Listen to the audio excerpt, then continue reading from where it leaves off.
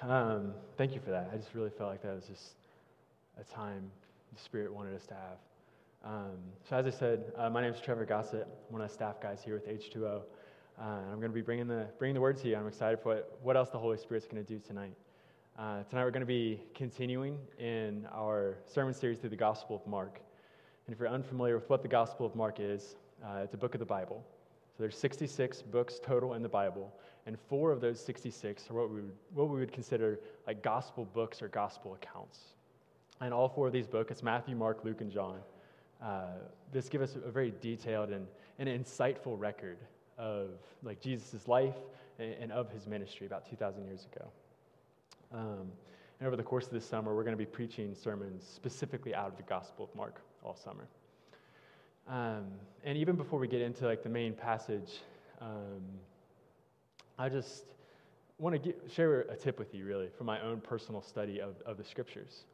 And it's this, that when you're going through the Word of God, to regularly ask yourself the questions of why, how, and what. Okay? Why, how, and what. So a lot of the time in the Scriptures, there's so much more depth than it may originally seem. You know, it's just such a well of revelation and insight that the Lord's giving us. And a few even like specific questions in this could be like, what is Jesus trying to reveal to us when he did this certain thing or said this certain thing? Why did God include this specific detail in his word? How can I apply this truth or this command or this teaching to my own life? Because when we start to ask these questions, we actually get to start unlocking even more of like the depth of God and the depth of his heart and who he is and even why he's done a lot of the things that he's done. And it's really awesome. I even share this with you just to hopefully, it's my prayer that this would even enrich your own personal study of the Scriptures. It would enrich your small groups as you engage with the Lord in his word. And even just to be clear, like, you don't have to, this isn't like a constraining thing. You don't have to go to literally every verse and be like, okay, what did Trev say? Okay, why, how, what? Like, you don't need to do that. You know, just when it comes naturally, to ask yourselves these questions and to really allow the Spirit to reveal more of the Father's heart to you. And just to give you an example, I'm going to use Colossians 2, verses 6 and 7 here. It'll be on the screen behind me. It says, "So then, just as you received Christ Jesus as Lord, continue to live your lives in him, rooted and built up in him, strengthened in the faith as you were taught, and overflowing with thankfulness." Right? So I would look at this scripture, like, okay, this is urging me to continue to live my life in Christ, continue to root myself, build myself up in him. So the questions I would ask here, how do I practically continue to do this? How do I practically walk this out? Because you can know this scripture, but I don't want you to just know the scripture. I want you to live it out, okay? And asking some of these questions really gives you that chance to kind of dig into this and find these answers. Another question you can ask, okay, why is this a command that God's given us? And we see more of the Father's heart. We see because we know like the Father wants deeper and deeper intimacy with us. Not just salvation, he wants us saved, but he also wants us closer and closer and closer to himself, continuing to live our lives in him. And he knows as we continue to go deeper and deeper with him, that we'll also be more satisfied, more fulfilled as well. So again, that's just a brief tip I wanted to share with you to enrich your own personal study of the Word. And it's also going to be very relevant in the scripture we're going to be looking at tonight. So the main passage we're going to be looking at is in Mark chapter 2, specifically Mark 2, verses 1 through 12. And the events that we're going to be reading tonight are actually found in 3 out of the 4 gospel accounts. So it's found in Matthew, it's found in Mark, and it's found in Luke.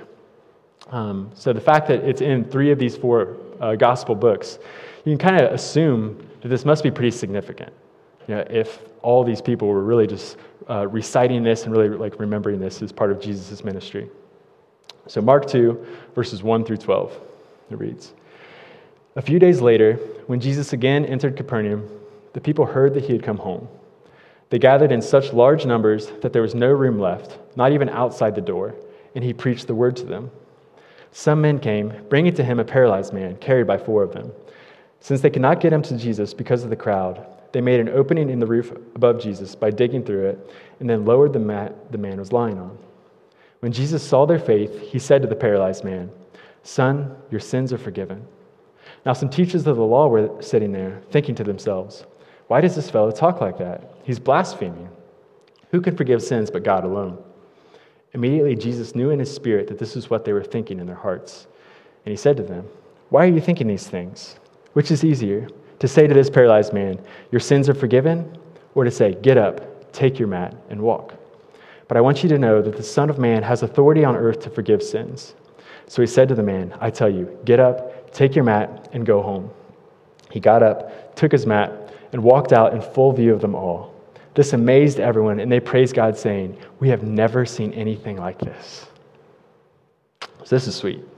And this passage actually paints a pretty detailed scene for us, really. We see right from the beginning that what we're reading is taking place in this small town on the coast of the Sea of Galilee called Capernaum. And Capernaum was actually Jesus' home base during the first part of his ministry. We also see that Jesus was at a house in Capernaum, and there's like a buku amount of people in this house.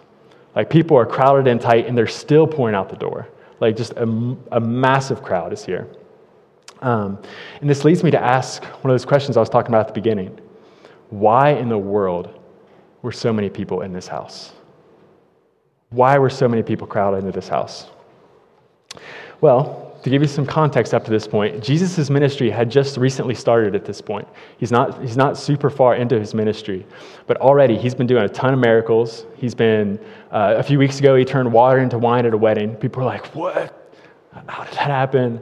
You know, he's casting out demons. He's doing all sorts of stuff. And the news about him is spreading everywhere. And people want to check this guy out. And understandably so, right? So we kind of start to see like the draw of the people. You know, this is why they were drawn to Jesus, but that still doesn't really satisfy this question I have. You know, I really want to know why were they there, or more specifically, what did they want? What were they there to get? What were they there for? And can you start to see, as I ask these questions, this passage is starting to deepen just a little bit. Right? We're starting to see a little bit more into the heart level of what's going on under this passage when you start to ask them these questions of how, why, what. Okay? So again, why are these people there? What did they want? And you know what? This passage doesn't tell us. Okay? But don't fear, John 6 tells us. So we're going to go over there briefly. So in John 6, we find another account where there's a giant crowd around Jesus. This is actually the account where Jesus feeds the 5,000 with the 5 loaves of bread and 2 fish. And scholars actually believe that number 5,000, that was just counting the men. So there were probably at least 15,000 people here when Jesus did this miracle. So Jesus not only fed 5,000, he fed more like maybe 15 to 20,000 people at this time, which makes it even more cool, I feel like. And Mark 2 doesn't really even tell us how many people were packed into this house, but this passage actually, you guys hear me okay? I think I just changed a little bit. That these are some huge crowds, right? 15,000 people. There's probably like 80, 100 people here right now. 15,000 people. Huge groups of people. And to just give you a little bit more context here, so probably in the afternoon, evening, Jesus feeds the 15,000. Okay, so the people eat, leftovers are picked up, all that kind of stuff. Jesus dismisses the crowd. He goes up on a mountain by himself. The disciples get into a boat, and they are like rowing their way back to Capernaum. Again, home base. Well, that night is when Jesus famously walks on the water. Okay, so this is a big day. Like Jesus fed 15,000 people, walked on the water that night. It's a crazy day, you know. So Jesus walks out on the water to his disciples who are on the way to Capernaum. He joins them. They finish the trip. And then the 15,000 people wake up the next morning. They're like, "Where the heck did Jesus go? Like, he was just here." Because they didn't see him walk on the water that night. So they get into all of their boats. You know, here they go. They start rowing to Capernaum, trying to find Jesus, and they find him in Capernaum. And I want to read to you the interaction that Jesus and these people have when the crowd finally finds Jesus the next day. And keep in mind that Jesus was God, so he knew everything. He knew the motives of the heart. He knew the deepest thoughts. Okay, this is John 6, verses 25 through 27. It says, when they found Jesus on the other side of the lake, they asked him, "Rabbi, when did you get here?" They're still puzzled how Jesus got across the lake. And Jesus answered, "Very truly I tell you, you were looking for me, not because you saw the signs I performed, but because you ate the loaves and had your fill. Do not work for food that spoils, but for food that endures to eternal life, which the Son of Man will give you. For on him God the Father has placed his seal of approval."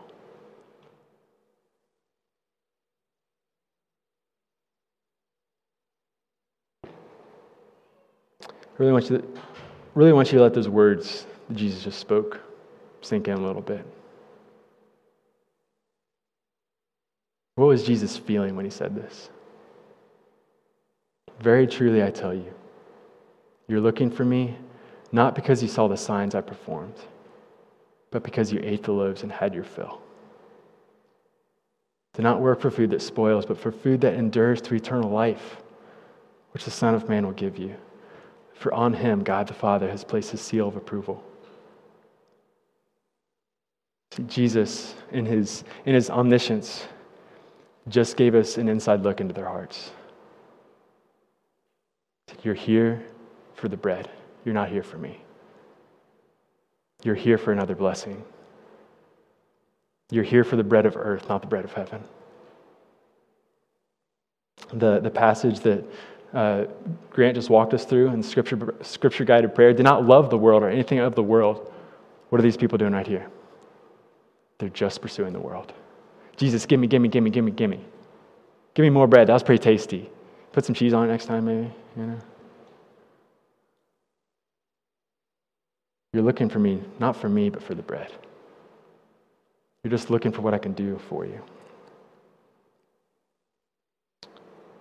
The crowds weren't actually spiritually interested at this time. They didn't care about the needs of their soul. They just wanted their next fix. They just wanted their next hit of gratification. And they were actually blinded by their worldly wants. While the treasure of heaven was standing before them, they said, give me more food. Give me more worldly riches. While the treasure of heaven was standing there. And this wasn't an uncommon thing that Jesus encountered. In the Gospel of Luke, in chapter 17, there are 10 lepers that come to Jesus. And leprosy was this terrible skin condition in the time of the Bible. And these 10 lepers come to Jesus, and he heals them. And then they all turn around and go away. All right? And I want to read to you just an excerpt from this passage. It's Luke 17, 15 through 19. So this is right after Jesus heals them. It says, one of the lepers, when he saw he was healed, came back praising God in a loud voice. He threw himself at Jesus' feet and thanked him. And he was a Samaritan. Jesus asked, were not all 10 cleansed? Where are the other 9?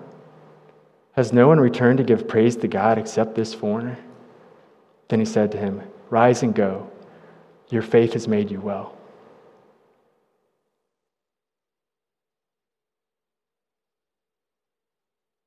How do you think Jesus said that? Where are the other 9? They just got their fix. And then Jesus didn't exist to them. They got what they wanted. And please don't get me wrong here. There's nothing inherently sinful and wicked and bad about desiring any kind of physical provision. Like, if you want food, that's okay. You need food. Don't starve yourself. Okay, if you want clothes to keep you warm, that's okay. To a degree, don't be, going crazy with that. But the problem is when these things actually become our God. Okay, the day of my wedding, it was about 1.5 years ago. I was driving to the wedding venue, and the song "Here I Am to Worship" came on as I was driving there. And on the day of your wedding, it's almost like the convergence of so many worldly things at once. Like you get like the wife, you get like sexual freedom, you get like the fame for the day, you get all this kind of stuff, like all this worldly stuff converging at the same time, right? And there's a particular line in this song where they just kept repeating, like, here I am to say that you are my God. None of these other things. I love my wife. I have a beautiful wife. I love my marriage. But that can't be my God. Right? The physical provision, the worldly stuff cannot be my God. And we see here these people that the bread, the physical provision, was their God. And just looking in here at Jesus' response. So we have Jesus in this house, and a physically paralyzed man is lowered in front of him. Okay? A man who very clearly and very obviously was in need of physical healing and physical help. But when this physically paralyzed man was placed in front of Jesus, notice the first thing that Jesus does. Keep in mind, he had a clear, super clear physical need. And Jesus acknowledges their faith. He says, son, your sins are forgiven. I imagine the guy in the first row, Jesus says that, and he's like, what? He's paralyzed. His sins are forgiven? What? He's paralyzed. Heal him. What's wrong with you? And honestly, like, we kind of just brush over this. This is kind of blindsiding, right? Paralyzed man, your sins are forgiven. I'd escalated. All right?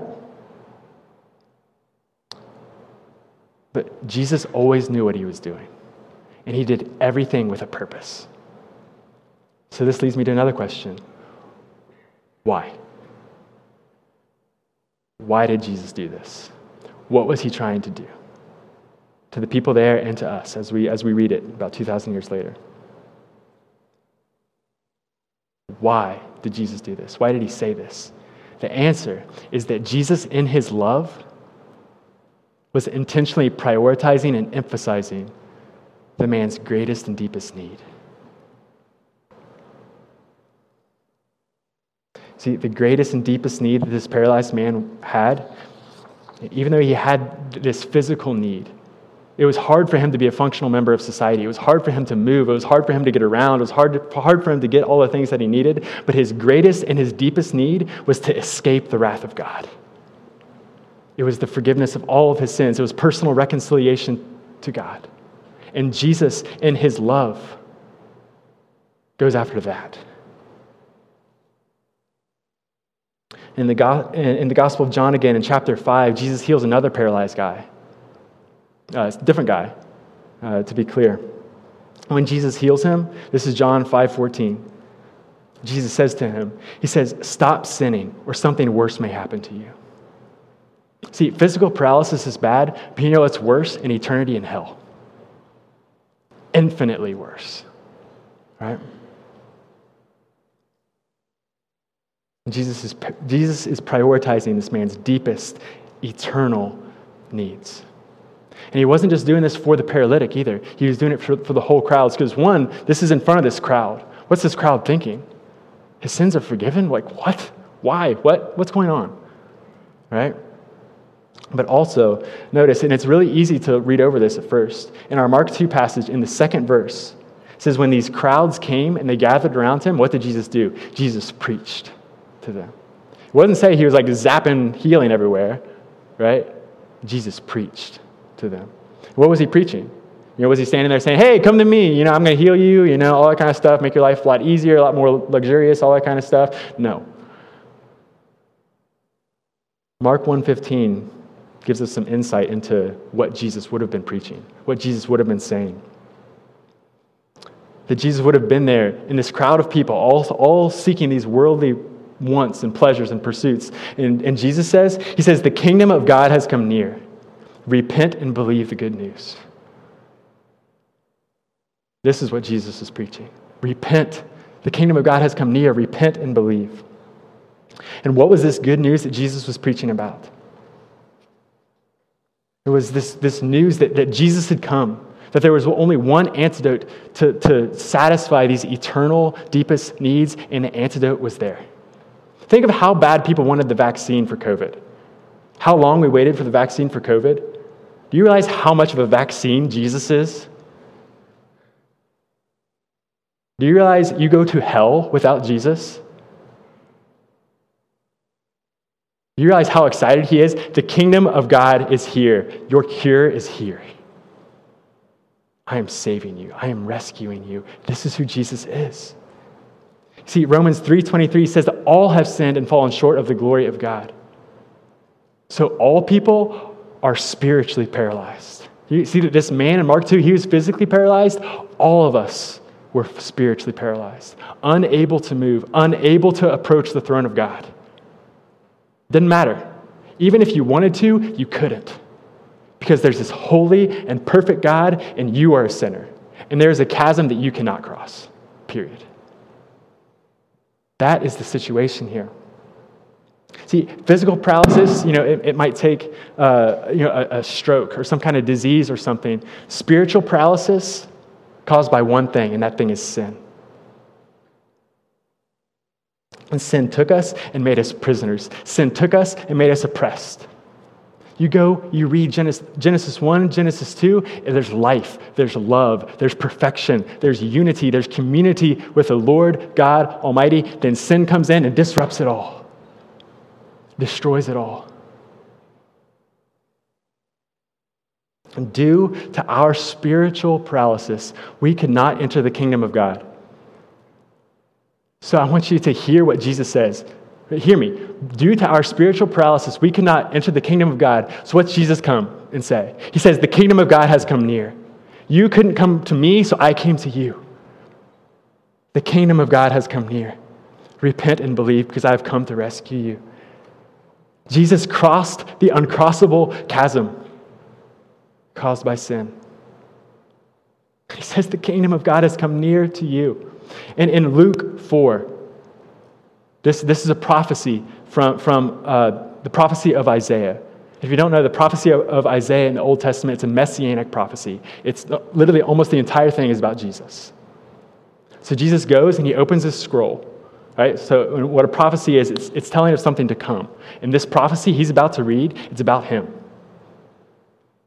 It's about him. And he's reading it. That's sweet, right?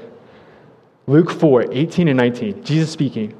Like how bold he says this. The Spirit of the Lord is on me because he has anointed me to proclaim good news to the poor. I'm bringing good news. He has sent me to proclaim freedom for the prisoners, recovery of sight for the blind, to set the oppressed free, to proclaim the year of the Lord's favor. Brothers and sisters, this is the gospel. Jesus came. He saw we were in chains. He saw we were prisoners. He says, I am not going to let that happen. I'm going to come and I'm going to set the oppressed free. I'm going to set the prisoner free. And this is Jesus. Can you see this crowd that he's around? And he's saying, no, I'm not here to just take care of your physical infirmities. I'm here to set you free for all eternity. So when this guy is lowered down in front of Jesus, he says, son, I'll give you something more. Your sins are forgiven. How about that? Man, the gospel. And we're no longer spiritually paralyzed because of Christ.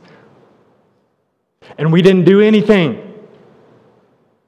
Jesus was perfect, sinlessly perfect. Perfectly sinless. But he came. And Galatians 3 tells us, Christ redeemed us from the curse of the law by becoming a curse for us. For it is written, cursed is everyone who is hung on a pole. He redeemed us in order that the blessing given to Abraham might come to the Gentiles through Christ Jesus, so that by faith we might receive the promise of the Spirit. Jesus became a curse for you to go free. Amen. And this is why Jesus is able to look at this guy and say, your sins are forgiven, because I said so. I'm the Son of God.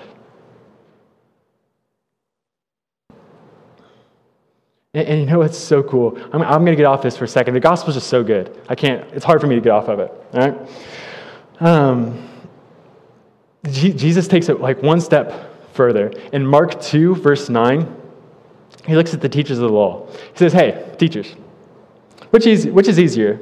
Say get up or say your sins are forgiven? He says, watch this. A, get up. And he does. You know, and this sets up another question. Why? Why? Jesus bored? No. He asks a rhetorical question. And notice that the moment Jesus says get up, he got up. And this was to prove to everybody else that the moment he said your sins were forgiven, the sins were forgiven. That moment. And brothers and sisters, he did this to prove it. And he did this to prove it to us that when he says on that cross, when he's hanging on the cross, and he says, it is finished, guess what? In that moment, it is finished. It's finished for you. When Jesus says, put your faith in me and your sins are forgiven, the moment you do that, all of your sins are forgiven. And Jesus proved it to you right here. Because everything that Jesus says happens. He proved it to you.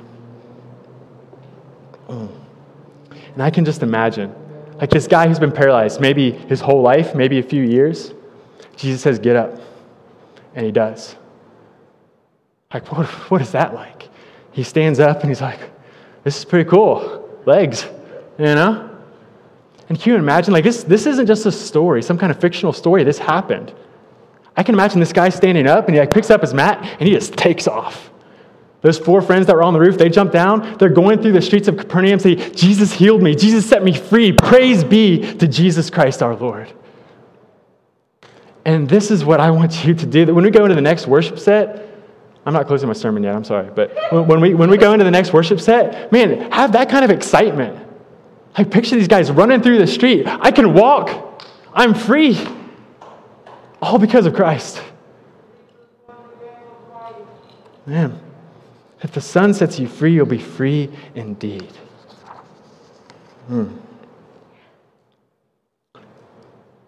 Brothers and sisters, I pray that we wouldn't be like the people in the crowd, blinded by our own worldly wants, our own worldly pursuits. So often the time, that's what we do.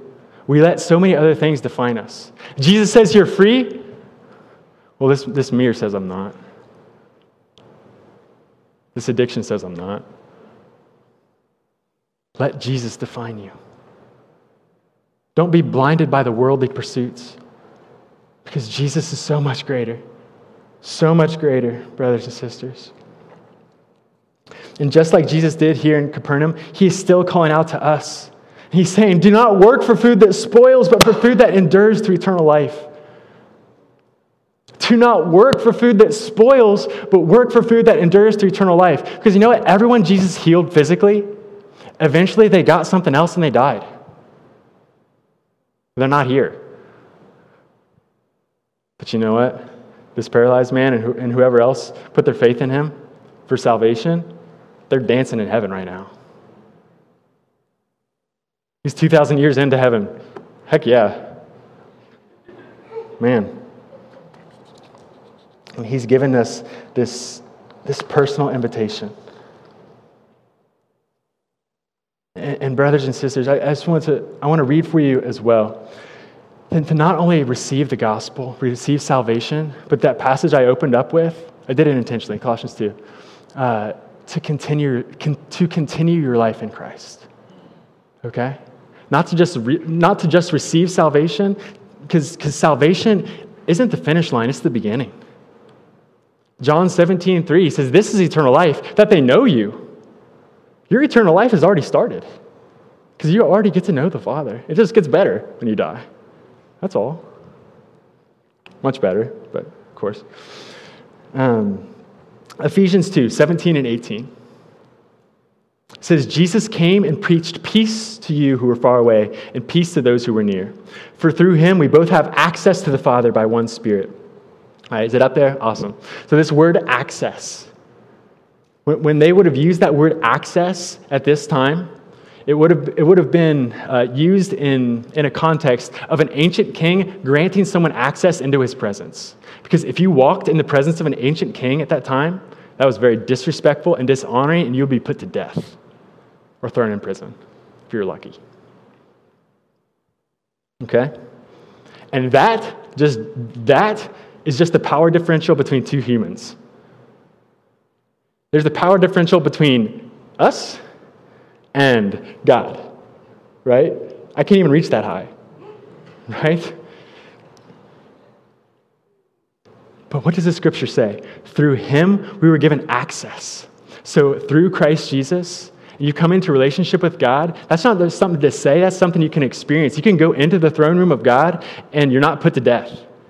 But you know what? God leans forward a little bit, puts his arms out like this. He says, hey, come closer. Let's hang out. Let's talk. Let me show you myself. Tell me about yourself. I already know, but tell me. You know? Oh, so good. Brothers and sisters, this is incredible. Do you know the treasure you've been given? All right, let's move on for the sake of time. Not only was this crowd blinded by their worldly pursuits, their worldly treasures, all that kind of stuff, this is a very unsympathetic and unloving crowd. All right?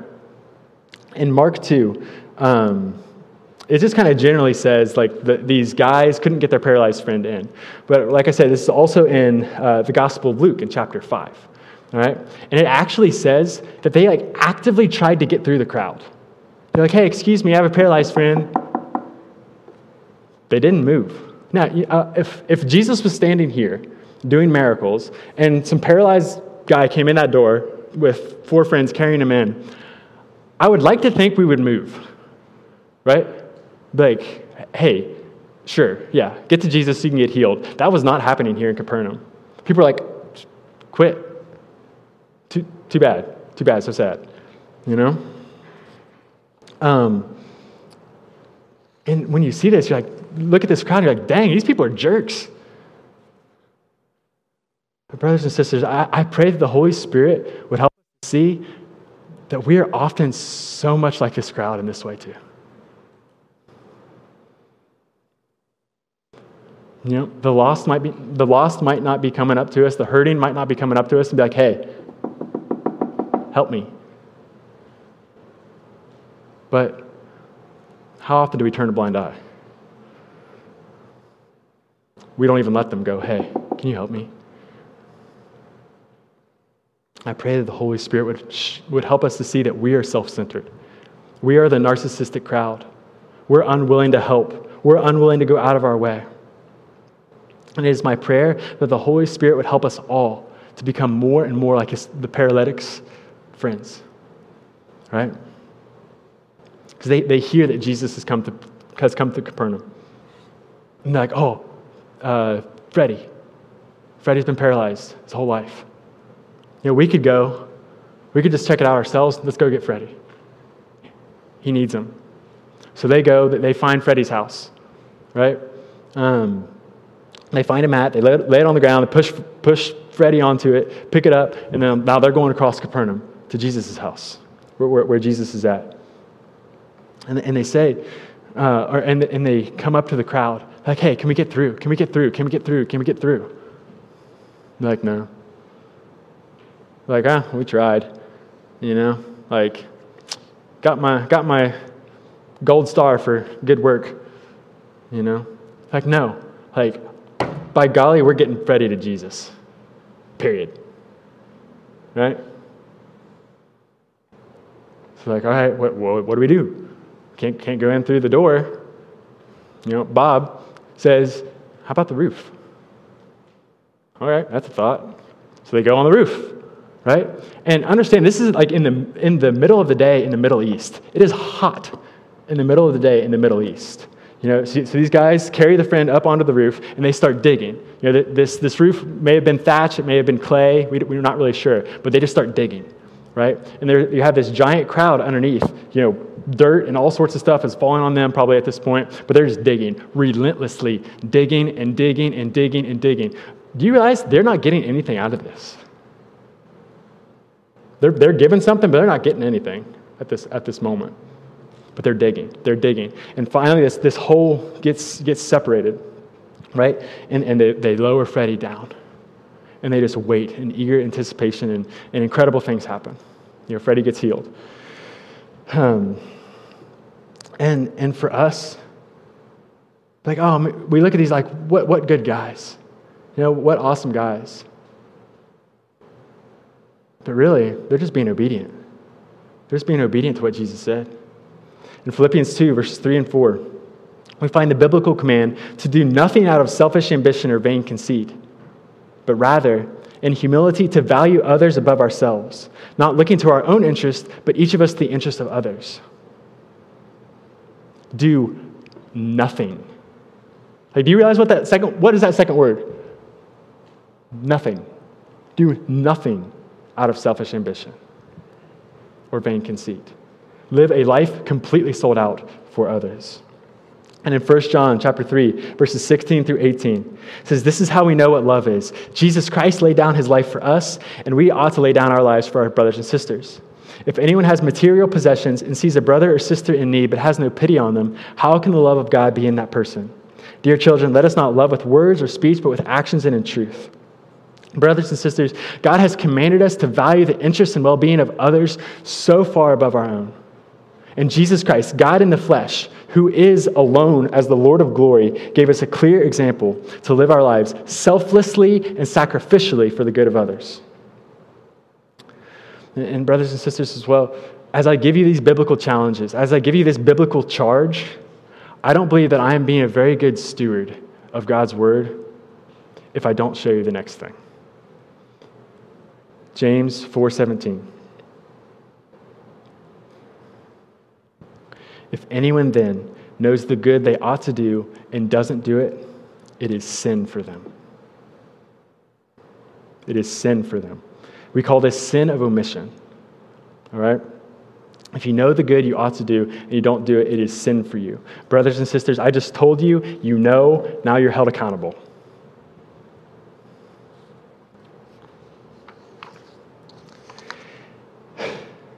And I don't want to drop something like this onto you without giving you any kind of practical guidance. And let me be clear as well, that there is grace for this. There is no sin that Jesus can't forgive. When you fall short, when you commit a sin of omission, there is grace for that. But don't sit in that, okay? So I don't want to drop something like this on you and then just leave you with that. I want to give you some practicals, some how in this. Because this is the question that comes up. Okay, I want to do this.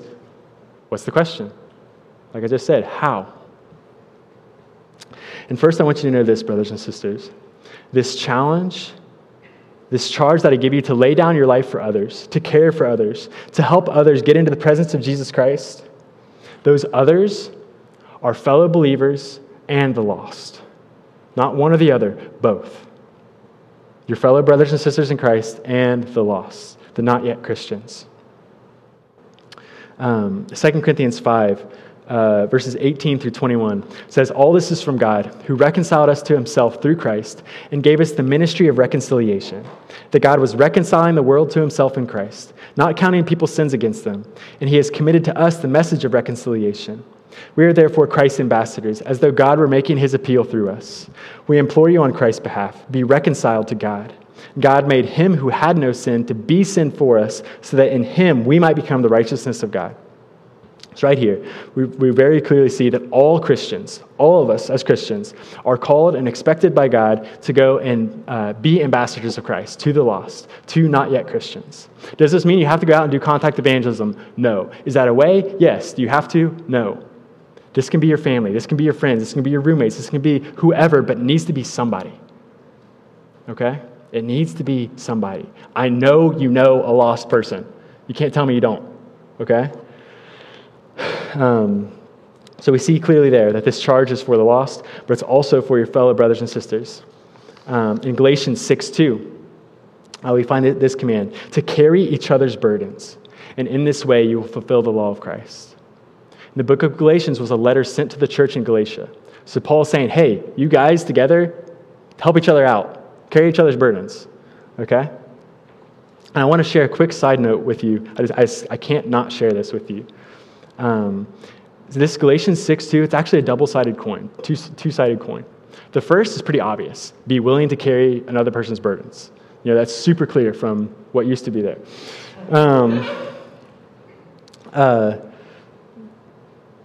Be willing to carry each other's burdens and to live out this scripture. The flip side of that coin, you have to let people into your life. When you're not vulnerable with people, you're not honest with people, you're not letting people in. Now, I'm not saying you have to go out to the street corner and preach your sins to the world. No. But have a huddle. Have just a few people that you let in. Because if you don't allow that, you are actually robbing your brothers and sisters of an opportunity to fulfill the law of Christ. And you cannot do that. And a lie and dark scheme that the enemy tries to use here in Galatians 6:2. And no, the enemy goes after our identity all the time because it's so powerful. You go to Matthew 4 when Jesus was tempted by Satan, by the devil. 2 of the 3 temptations go after Jesus' identity, and he is the Son of God, right? In Matthew 4:3, Satan says, if you're the Son of God, tell these stones to become bread. And in Matthew 4:6, if you're the Son of God, throw yourself down from here, and the heavenly angels will keep you safe. The enemy regularly goes after identity, so be ready for that. And the reason I bring that up here, I think the enemy tries to convince us that we are a burden, that our identity is that of a burden. But that is not true. We all have burdens. You are not a burden. The enemy tries to tell you that, so it's isolating, so it's dark, so it's depressing, so it oppresses you again. Because if the devil can't defeat you, he's going to try and tear you down. He's going to try and distract you. He's going to try and do whatever he can to make you a very weak Christian, a very hurting Christian. So hear me on this. You are not a burden. You are never a burden. We all have burdens. You are not a burden. Got it? Do not let the enemy tell you that. So returning to a primary train of thought of the how. How to lay down our lives for our brothers and sisters. How to care for others. Okay? Number 1, be personally connected to Jesus Christ. It actually has nothing to do with them at all yet. It's you. Right here, vertical. You and Jesus. In John 15, verses 4 and 5, Jesus is teaching. He says, remain in me as I also remain in you. No branch can bear fruit by itself. It must remain in the vine. Neither can you bear fruit unless you remain in me. I am the vine, you are the branches. If you remain in me and I in you, you will bear much fruit. Apart from me, you can do nothing. If you remain in Christ, you will bear much fruit. It'll happen. Apart from him, though, you can do nothing. So number 1, be personally, deeply, consistently connected to Jesus Christ yourself. Okay? It's essential. Number 2, intercessory prayer. Intercessory prayer. Praying to God on behalf of another. Praying for others. That's what this means. In 2 Corinthians 4, verses 4 through 6, this is what it says. It says, the God of this age, the little g, God of this age, has blinded the minds of unbelievers so that they cannot see the light of the gospel that displays the glory of Christ, who is the image of God. For what we preach is not ourselves, but Jesus Christ is Lord, and ourselves as your servants for Jesus' sake. For God, who said, let light shine out of darkness, made his light shine in our hearts to give us the light of the knowledge of God's glory displayed in the face of Christ. So this passage makes it abundantly clear that this is a spiritual war. This is a spiritual battle. You cannot bring a knife to a gunfight and expect to win. Okay? If you bring a knife to a gunfight, that gun has 30 feet on you. You're going to lose. Right? So if you're trying to do this without prayer, you're going to lose. Straight up. You are going to lose if you don't do it with prayer. Because prayerlessness is pride. You're thinking you can do it. You can't do it. God can do it. Okay? Prayer. Intercessory prayer. Colossians 4:2, Paul's writing. He says, devote yourselves to prayer, being watchful and thankful. James 5:16, the prayer of a righteous person is powerful and effective. James 4:2, you do not have because you do not ask God. What are those things in your life that you don't have because you never asked God for it? you haven't given yourself over to intercessory prayer for it.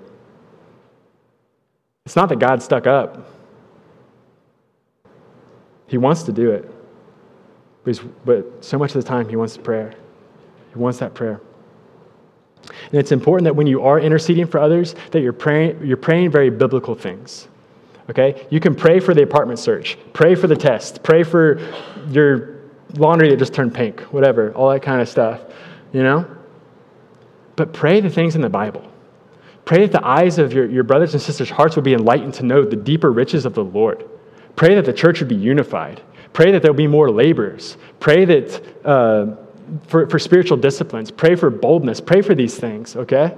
Yes, you can pray for the other worldly things, but make sure you're praying the high priority, the eternal things, okay? Devote yourselves to prayer in these things. It's awesome. Number 3, share God's truth. In Ephesians 6:17, Paul's writing, he says, take up the sword of the Spirit, which is the Word of God. All right? The Word of God is your weapon. Use it. In 2 Timothy, Paul's writing, he says, the Word of God is not chained. That is sweet. You know, Paul is writing this literally chained to a wall. He says, I'm chained like a prisoner, but you know what's not chained? The Word of God. Ha! But don't allow the Word of God to be chained in your life. Don't let your closed mouth be the chain that holds back the Bible. Allow God's truth. Allow God's revelation to go free. Sharing the message of the gospel with fellow believers for encouragement, for building up, and with the lost. Okay? Romans 10 says, everyone who calls on the name of the Lord will be saved. How then can they call on the one they have not believed in? How can they believe in the one they have not heard? And how can they hear without someone preaching to them? And how can they preach unless someone is sent? As it is written, how beautiful are the feet of those who bring good news. Right? They can't believe if they haven't heard. They can't hear unless someone tells them. You tell them. You know, the best illustration I've heard of this is in Matthew 5, where Jesus is talking about the salt of the earth. This is from Grant's friend Tori. He says, you would use salt to preserve meat, to make it last longer. He says you can't get mad at meat that goes bad if you're the one who didn't salt it. Ow. They don't know. They don't know that Jesus loves them. They don't know about Christ, and that's why they're not a Christian.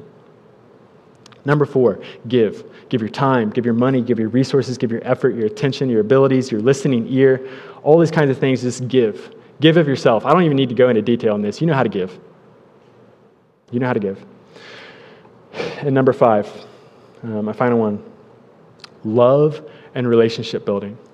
In 1 Thessalonians chapter 2, verse 8, Paul's writing, he says, because we loved you so much, we were delighted to share with you not only the gospel of God, but our lives as well. And in 1 Corinthians 13 is where Paul writes, he says, if I don't love, I'm just a resounding gong. Like nothing of what I'm doing is actually of sustenance if I don't have love. Right? Everything you do has to be based in love and relationship building. If you're going to tear down someone's worldview, they better know you love them. Right? And when they know you love them, when you know they care about them, and you share the gospel with them, their hearts are going to be open. Okay, so make sure you're loving people, you're caring for people. And also, let's be people that go to extreme lengths. Right? You know, these 4 friends, figuratively, they were punched in the jaw. They're like, we tried. There's a crowd. Like, these guys, you got to admire their resilience. Like, we are getting our friend to Jesus. I don't care what I have to do. If I have to go to Timbuktu, I'm going to get this guy to Jesus, right? And when they were faced with an obstacle, they didn't give up. They kept going. They went to the roof. They made a hole in the roof. I'm not saying go destroy people's property. Don't do that. But figuratively, whatever this looks like in your life, go to extreme lengths. And sometimes, if the opportunity presents itself and it's some spectacular thing, great. But a lot of times, it's going to be the basics, but in great love and great sacrifice. And that's going to be the extreme thing. How much time, how much effort, how much love, how much care you're giving to these things, to intercessory prayer, to sharing God's truth, to building relationships, to investing in those people, doing that to the extreme. Okay? Because this is an extreme thing. And worship team, you can go ahead and start making your way back up here. Brothers and sisters, as I close this, it's my prayer that every one of us would leave this place different than how we came tonight. We would learn, we would just give ourselves fully to not being selfish, but being selfless, to participating with Christ in this journey. In Luke 11:23, Jesus says, "Whoever is not with me is against me, and whoever does not gather with me scatters." If we just sit back in selfishness and passiveness, there is no neutrality with this. When Jesus says, if you do not gather with me, you're scattering, he says, if you're not helping me, you're hurting me. Jesus says in Revelation, I'd rather you be hot or cold. Because you're lukewarm, I'm going to spit you out of my mouth. Those are hard words. But Jesus is a king. And Jesus is our Savior. And he's called us into this. Hebrews 2:1 says, we must pay the most careful attention, therefore, to what we have heard so we do not drift away. Due to the fact that we're still in this broken world, it is our natural inclination to drift into selfishness, to drift into sin, to drift away from these things we've been talking about tonight. You're not going to just stumble into this. This is going to take active faith and active intentionality on our part to devote ourselves to prayer, to devote ourselves to sharing, to devote ourselves to loving, to devote ourselves to giving, and all of this. And it is my prayer that would be us. That would be us tonight. That would be us moving on from here. Not being selfish, but selfless in the name of Christ.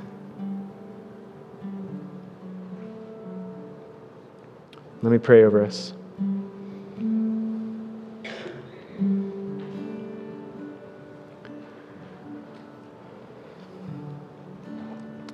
Father God, again, we acknowledge your presence with us here in this place. God, we thank you for your love. Jesus, we thank you that, Jesus, when we were held and captives, when we were prisoners to sin, Jesus, you came and you broke our shackles away. Jesus, I think of what your word says in Galatians 5. Live as free people, but do not use your freedom to indulge in the flesh. Rather, serve one another humbly in love. Father God, I pray that over us here today, myself included. Lord, that we would go out there. Lord, we would walk in our freedom. We would celebrate the freedom, the joy, the peace, the life we have in you because of the gospel. But God, we would also have an eye to not just be interrupted by opportunities. We would be hungry to seek out opportunities, to go and to love, to share, to give, to go to extreme lengths for each other and for the lost. Give us hearts that break for those in need, whether it's a fellow Christian or whether it's a not yet Christian. God, help us. Holy Spirit, help us. Transform us. Help us to be more like you. Jesus, more like you. And we pray this all in Christ's name. Amen.